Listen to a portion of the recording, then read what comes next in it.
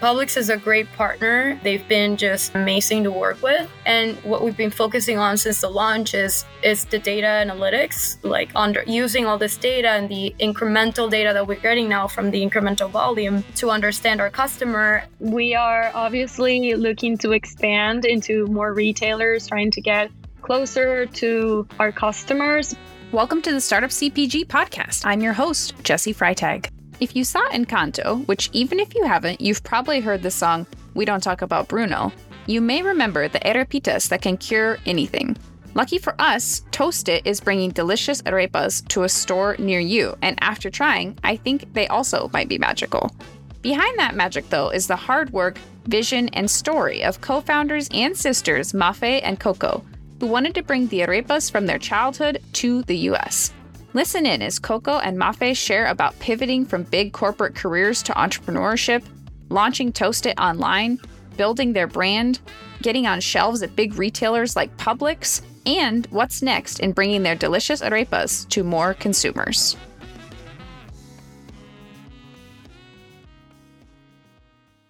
Hi, Mafe and Coco. Welcome to the show today. So excited to have you both here and talk all things Toast It. How are each of you today? We're amazing. We're so excited to join your show. And we also want to hear from you what you thought about the arepas. We've been dying to hear. Thank you so much for welcoming us. Hi, Jessie. Coco here. Thank you so much for having us. Awesome. Yeah, I'm so excited. I loved getting my Toast It package in the mail. Immediately, I stopped everything, turned on the oven, went and, sprinkled some cheese on top and some chicken that I had and made myself a little snack. And it was delicious. Or topping with avocado, or they're so versatile and they're gluten-free, and we're a gluten-free household. And so yeah, I'm obsessed. I've been saving them in the freezer to be like, okay, what can I experiment with next? So it's such an honor to get to hear more about it. And so, on that note, I'd love for each of you just kind of introduce yourself and then also tell us a little bit about Toast It before we dive super deep. Of course. Well, first of all, I'm glad to hear that you like the arepas and what you just described as my day-to-day lunch. But let me introduce a little bit about what Toast It is and who we are. My name is Mafe. My sister Coco is also on the call. We're both sisters. We're born and raised in Caracas, Venezuela, and we've been living in the States for 7 years. And we co-founded this company to bring to the States the first convenient and ready-to-toast arepa made with incredible ingredients that are good for you. Hi, Jessie. Hi, everyone. I'm Coco. I'm the younger sister. And all I wanted to add is that we're very excited to bring a lot of our culture. We grew up eating arepas back home, and it was such a part of our daily life, which is something that we lost a little bit when we came to the US. And that's how we came up with the idea of Toast It. Awesome. That's great. Yeah. And speaking of that, I'd love to hear a little bit more about what it looked like to start an arepa company and, decide to work together. Can you tell me a little bit about the origins and, coming to the US and being like, okay, we're going to start a company together? Yeah. So like I said, we moved here about 7-8 years ago. So it's 7 for me and 8 for my sister. And we both started our corporate lives in, corporate America, having very hectic lives. And we started noticing how we were just not eating arepas as frequently as we did back home. And also how other Venezuelans, Colombians, Ecuadorians around us had the same issue, just because they couldn't find anything in the market that had that authentic taste of something that, tasted as something that you would make at home, but was also convenient and could save you time in the kitchen. And just to give you a little bit more context, making arepas from scratch is a process that could take up to 30 minutes. So that's how we started thinking about the idea and how could we disrupt the market and, get these communities of South Americans in the States thinking differently about arepas. Like, how can we reincorporate incorporate this staple into our lives in a convenient way that's going to save me time in the kitchen without losing this amazing tradition. So we basically started developing the idea. I was working full time in my corporate job. And, we just started, I started basically doing this as a side hustle, and my sister went in full steam ahead. We basically started growing quickly. And last year I decided to quit my full-time job and join Toasted full-time. But that's how it all started. Wow. I think we haven't answered a very important question. I guess many of your users don't know what an arepa is. So a good way to describe an arepa, for those of you that don't know it, it's something that happens when a bagel and a tortilla have a baby. So it's basically it's a cornmeal patty that it's very common in South America.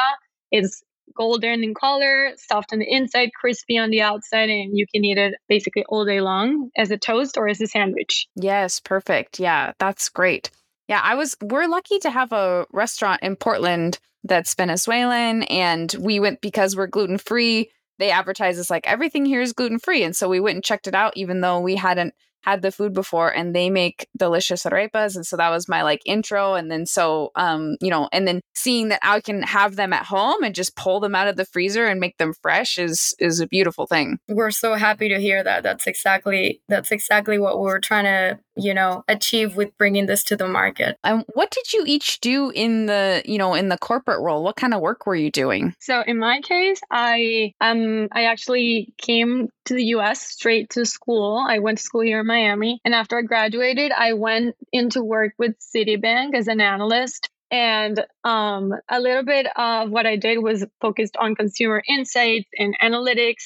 And after a year with Citibank, I decided to go back to school to focus on that, which is something that I was enjoying very much, which is data science and analytics. So I did my master's in information and data science with UC Berkeley. And when I graduated, as I was in the process of getting my residence here in the US, that's when I came up with the idea and I got my sister on board. Awesome. How about you, Mafe? What was your career and before you jumped into Toast It full time? So my career has always been within the CPG industry. I first started out working for a pharmaceutical company, a large one. And then in the States, I was also hired by PepsiCo to lead financial planning for one of their latest product innovations. And that was an amazing experience for me. I very much, I think CPG and food in particular is a passion of mine. So that's what I was doing before, mainly within finance and revenue management. Wow. Yeah. So you both bring a lot of big company analysis and CPG experience to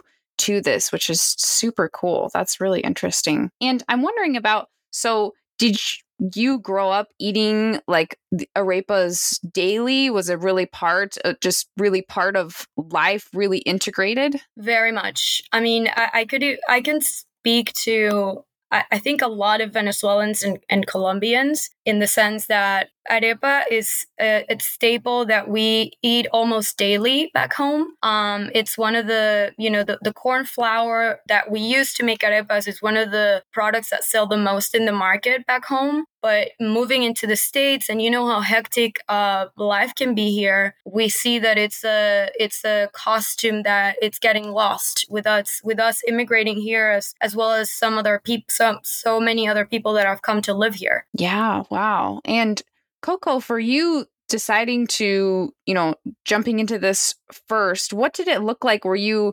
experimenting at home? And because it's one thing to make a product at home that you really love, but then to package it for something that's going to end up on a grocery store shelf. Was it something that you were working on at home? Was it something you worked on together? What did it take to take the recipe from home and then turn it into something that could go on a shelf? So that's a fun story. We started just experimenting at home with ingredients and trying to get to the best recipe. And I remember when we actually decided to launch, we said, okay, so let's start. We launched from our home kitchen, literally. We bought a KitchenAid, some ingredients, some kitchen utensils on Amazon. And I remember we spent 2 days cooking and packing everything. And we said, well, I'm sure this is going to last for at least 2 to 3 weeks. And then when we launched online, that ran out completely. We sold out within a couple of hours. And then, so I went back to the kitchen as my sister started fulfilling orders. And that was literally our lives for 4 to 5 months until we decided it was time to move to a commercial kitchen. Oh, wow.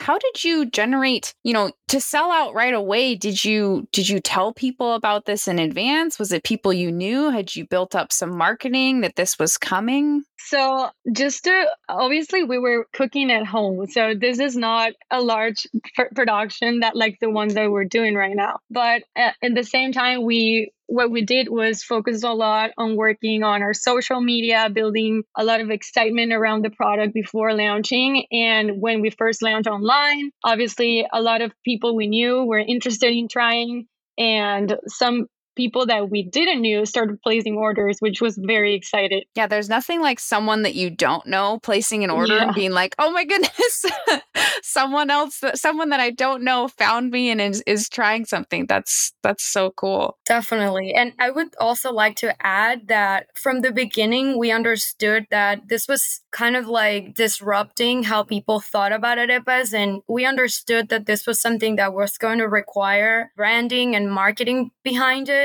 And so we actually invested, much of what we invested in the beginning was towards our packaging and our branding, because we knew this was something that needed to be, a wow. It had to have a wow factor and something that was going to appeal to people to just like turn their heads at what we were doing. So like my sister said, we invested a lot of time towards building our social media ahead of our launch and just try to create some buzz before the time that we launched, basically. Right. Yeah. Your social media feed is beautiful and like so fun. I have so been enjoying following the Toasted account. We'll definitely make sure that link is in the show notes for people, because I just think you have an amazing account. I also love how you've utilized the everyone loving the Encanto movie as well to help people understand what arepas are. Can you talk a little bit about how, some of those strategies? Yeah. So for us, it was always such an honor to see our culture portrayed in a Disney movie. And it was also a surprise. Of course, we couldn't have timed our launch and us bringing this product to the market with when Disney decided to, release this movie. But first of all, it was a huge honor to see our culture. Colombian culture is very similar to Venezuelan culture. At some point in time, we were actually one big country, which was called La Gran Colombia. And so we could see so much of our culture portrayed in this beautiful film, and we're so honored. But in addition to that, we were also very lucky in the sense that arepas are repeated constantly throughout the movie and mentioned constantly throughout the movie. And so there was a big spike in Google search in the word for the word arepas for when the movie was released. And of course, that had an impact in our sales, which we were lucky enough to capitalize on. And so we decided to also bring that into our marketing strategy, as far as, it's also a little bit difficult to educate people that are not Venezuelan and Colombian in the sense of this is what arepas are and these are their benefits. We're sort of picking back and capitalizing on this movie, explaining everyone what arepas are. So that's basically how we integrated it within our marketing strategy. That's super smart. Yeah, using what's in the news and what's top of people's mind to help educate people, because you're right, when you're bringing something new that people maybe haven't heard of, but they're going to love once they try, but you have to get them to actually try and also see how they're going to use it in their life, which your social media also does a really good job of showing here's the versatility of arepas, like here's how you can use them. And you can really tell that you put a lot of thought and effort into that. So when you mentioned, kind of spending some initial focus on the marketing and branding, did you find like a freelancer or an agency person, someone to help you think about it? Did you use your own creative skills toward it? I'm curious what that looked like to develop the amazing branding. Yeah, so I think it was a mix of both. I think from the start, we wanted to be very involved in the marketing side of things and how our brand was going to be created and how we were going to be speaking about arepas, especially since we wanted to incorporate our mission and the convenience behind our product. We wanted it to be very present in the market in the marketing. And so that's why we always wanted to be super involved in the whole creative process. But we were also very lucky to encounter some smaller agencies in the Miami area that were willing to work with us, even though we had virtually no sales at the time. And they had special packages for smaller companies like ours, and they initially became very interested and excited about the idea. So it was a mix of both. Yeah, no, that's super helpful. And you mentioned launching online, and I know now you're into some retail stores, including Publix. And at what point did you always plan for this to appear on,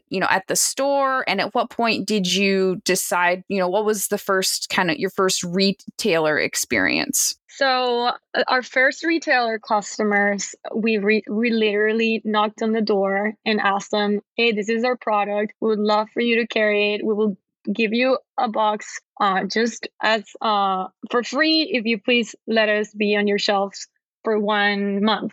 And that's how we started acquiring our first retailers that started growing very fast just by us being on the street. And then little by little, we started to be more curious about getting into big retailers, and that's when we started applying into Publix and many others. Yeah, so what that process looked like is we, of course, after having this small distribution within independent stores in the South Florida area, we started exploring the idea of taking this to larger retailers and started working with some people that had knowledge in the industry just through mutual contacts and just knocking on doors and asking for help. And that's when we first submitted our information to large retailers like Publix and Central Market. We were, I think, lucky in a sense because Publix picked up our product and decided to launch it in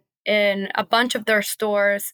I could say lucky, but, I think we also were able to position our product as something that was innovative, that could bring innovation to their stores and could enhance their category, as well as being super prepared by the time, someone opened their doors and in the way that we were presenting the product and how we were going to service the account after we got in, if we got in. Right. And how many independent retailers would you say that you kind of started in and got placed in before you started to applying to some of the larger accounts? I would say roughly 30 or 40 independent retailers. Okay. So you had some sell-through data and a little bit of information about how the product was performing before you were filling out these other applications. Yes, exactly. And that's exactly what we started doing with that data and the data that we were able to compile through our e-commerce website and our direct-to-consumer customers.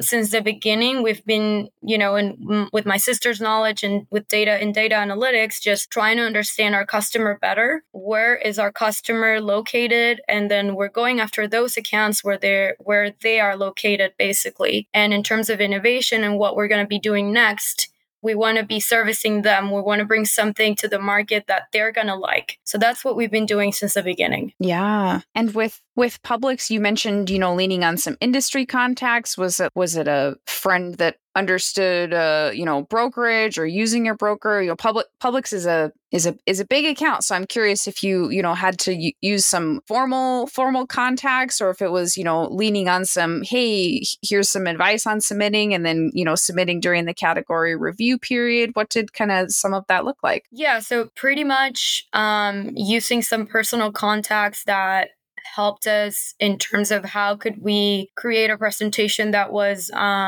very put together and that had all the information that an account like Publix would be looking for. And then, of course, submitting by the time that the category reviews were happening. But that's pretty much what that experience was like. So that's why I always say that we were lucky in a sense, but we also prepared for a moment like that, working on our marketing, polishing our brand positioning and who our customer is, etc. Yeah, I'm sure that both of with Coco's analytics experience and Mafe, your experience from big CPG, that probably both you could understand, different lenses for how a buyer might be reviewing your information. Exactly. That's exactly right. And just trying to basically put yourselves in the other shoes. What would they be looking at? What would be something that could be innovative within that category? Understanding the category as well is very helpful. What's already in the market, what the pricing, what's basically the pricing that you are seeing in that shelf or that freezer, to place yourself in a place that's competitive enough. And also how you're going to service the account after you get in, which is so important. Nobody wants to, have a brand being picked up by a retailer and then have the product just sit on the shelves. You want it to move, and as a brand, you need to be able to support those sales. Yeah. Are you supporting with demos, or, since you have such a built out e-commerce and online, or what ways are you guys specifically looking at, supporting your retailer accounts? So a little bit of everything. We do a lot of demos. We also have a broker agency that helps us with merchandising, which is so important. Just making sure that the product is there, has the pricing, and just understanding the velocity in the store. That is just so important. But we also do spend a lot of our marketing dollars on Facebook, just creating brand awareness, creating amazing content so that people can find out about the brand. I don't know. Am I missing something, Mafe? No, that's pretty much it. And I think I would like to piggyback on your point about creating good content. I think that's something that we decided from the beginning that we needed to do, is to spend enough dollars and power, brain power, and how can we create, value content for our social media, because there's so much competition nowadays from so many different brands, and for people to want to follow you, you have to add value, whether it is entertaining people or creating some funny content or something that people are going to be able to engage or identify with. So that's something where we spend dollars and time. Yeah. Do you both participate in creating content? I mean, I know I've seen you in pictures and videos, but do you have a team member that helps with some of that, or is it both of you behind the scenes? So we're both love to be very involved in the content itself, not only as appearing on the videos and like acting on the videos, but also we love to participate the day that they're shooting content. We work with an agency. They obviously help us a lot with the editing and with the shooting, but we love to get involved. We love to give our 2 cents on everything that's getting created, and just participating it's just such an important part of building our brand, and that's why we spend a lot of time on it. And also, to add to that, I think it's also important as a founder to stay involved on the marketing side of things as well as sales, because our brands are still babies. They're not established by any means. There's tons of people that have not even heard or are aware of our brand, that I think it's important to always piggyback to what your vision is, making sure your brand values and your brand personality is being reflected in the content that's being created, and that you don't deviate from that, which could happen if you delegate all that work to agencies. So that's something that I would recommend. Yeah, and just to finish on that point, we love to be part of the social media and like to show ourselves there, because we are women, we are Latinas, and we think that's a big part of our brand, like ourselves, our story, and just being able to be there and connect with our followers. Some of them know us, and I have been in places where they tell me, "Oh, you are the owner of Toasted." And that is just so exciting. And it's a way for us to connect with our customers. Yeah, I love that focus on authenticity. It's not just, this isn't just a product in the freezer section that was made by people in a white corporate building. This is a product that is personal to you, that goes back to your family and your culture and your roots, and you're really trying to build something authentic. And I think that all the work you do makes that really come through. Thank you. And yeah, that's exactly what we're trying to accomplish, making sure people understand who's also behind all this, making sure people understand that this is not something, like you said, that's being created in a corporate office. It comes straight from our culture, and it's just, 2 girls that started doing this in their kitchen and delivering boxes like lunatics around Miami, and that it's possible to grow and start your own business. Yeah. And going back to your Publix launch, so when you applied and submitted all the great information for category review, how long before you heard back of yes? And then also, what did the launch look like? Did you get one big purchase order that you were fulfilling toward? Was it kind of nerve-wracking? Any stories? Or I'm curious about, all kind of what went into that launch. Yeah, so from the time we, presented the products until the time we finally got the acceptance, it was probably like a couple of months. And yes, it was very nerve-wracking. The first order, it's very, very high when it comes to volume. So we had to sacrifice a lot of our, holidays and just being at the kitchen and making sure we were complying with the quality control and making sure the product was perfect by the time we were delivering everything and complying with all the distribution norms, etc. And the launch has been very, very exciting. Just watching us being able to industrialize a lot of the processes that we were doing just very manually before has been so amazing and even inspiring to us. And Publix is a great partner.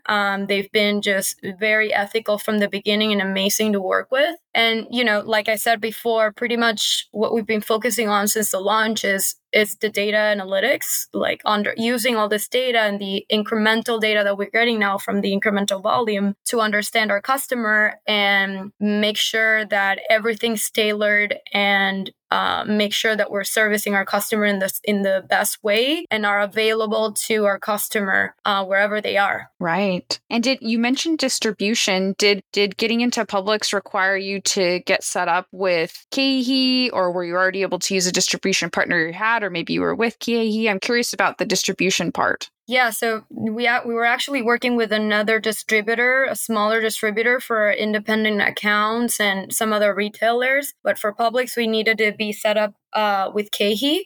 So that was also, a big project from the time that we got the acceptance until we were, we had to deliver all the product to the stores, was working on the setup, going through all the paperwork, reviewing the analytics, make sure everything made sense for us. So it's a process that can take some time, and it's an arduous project, but everything turned out great, and we couldn't be more excited. And what does the split look like between the two of you day to day? What are you each working on, and how do you work together on each day and making sure you're accomplishing the goals? You each have your own roles, but at the end of the day, you're both leading and growing this company together. Yeah. So, from the beginning, we decided that each of us was going to focus on the thing that we were more interested in. So my sister was finance and I was marketing, but obviously there's a lot more that has to be accomplished. And those are the things that we also try to divide. I love working on innovation and analytics on the marketing side. And my sister handles a lot of accounting. I can take it from there. So financial planning, supply chain, logistics, operations, etc. So that's our day to day. But it sounds simple, but it's so much that we take on. We're still a very, very, very small team of only 3 people. So we try to accomplish as much as we can and try to leverage each other's strengths wherever we can. Yeah, I'm curious also, because we're doing a first hire series on the Startup CPG podcast, I'm curious about your third person. Like, who was kind of your first hire? So we decided to hire someone to help us with just seeing what was happening in the streets and at the store level. Just because, like I said, we're a very small team. You can imagine how much work is derived from leading our business, from our finance and marketing side. And sometimes we didn't have the time to be in the streets and at the store level watching what our competitors look like, what our product looks like at the stores, just kind of merchandising, you could say, making sure the pricing was right whenever we were running promotions, making sure those prices were also reflected, which is something that's so important. And also understanding a little bit more about the demographics of each store, because that's not something that you can get from a data set. It's something that it takes a little bit of just observing each store in person, right? And this person, who's amazing, also helps us with just quality control at the production center. Great. Yeah.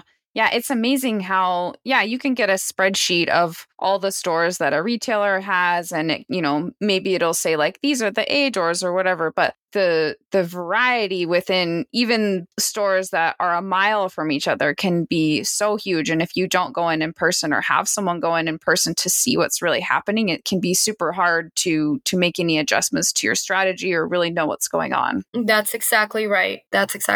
So do you have a local manufacturing facility that you work with regularly? Or you had mentioned, making things at home and then commercial kitchen, and how does it work now to have the product made to all the right qualifications for you? Yeah, so we went from home to a commercial kitchen, and as we started growing, we decided the best move for us was to look for a co-packer, not only because we needed to continue growing in volume, but also they were experts on just managing the whole production and quality control, and having all the permits, having all the everything that it's required to get into a big retailer. And also it was going to give us much more time to focus on the marketing, the sales, and the finance, which was very difficult to manage at the beginning, the production plus all the other parts of the business. So right now we work with an amazing co-packer. He's here in Miami, Florida as well. That's awesome. Yeah. I mean, as someone that has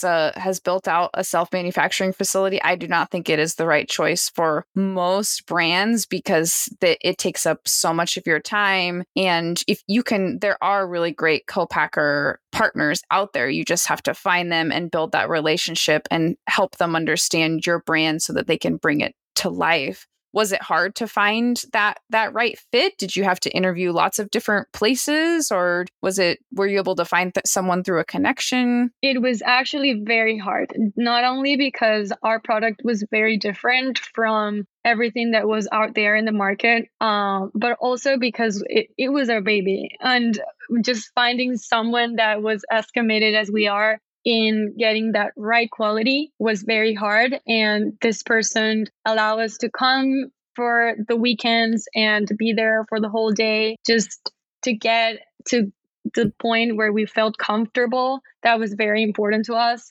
And even today, he welcomes us anytime to the factory to see how the things are doing. We've been able to work on that relationship of trust, which is so important. And yeah, that's why we're so happy with this partner. And also adding to that, I think, with co-packers, it's a little bit hard engaging in a partnership and in a relationship if you're not bringing huge amounts of volume from the get-go. And this was a person that was willing to work with us and giving us basically the opportunity to work in their facilities in their downtime over the weekends or at night, to be able to work on our recipe and get to something that we were comfortable with. And also was as excited as we are about this product and about this idea. So that was not easy to find, and we're super grateful about having found him. Yeah, that's amazing. I'm so glad you're able to find a good partner. That's so important. And yeah, as you mentioned, just also helps with the setup with the big retailer when they have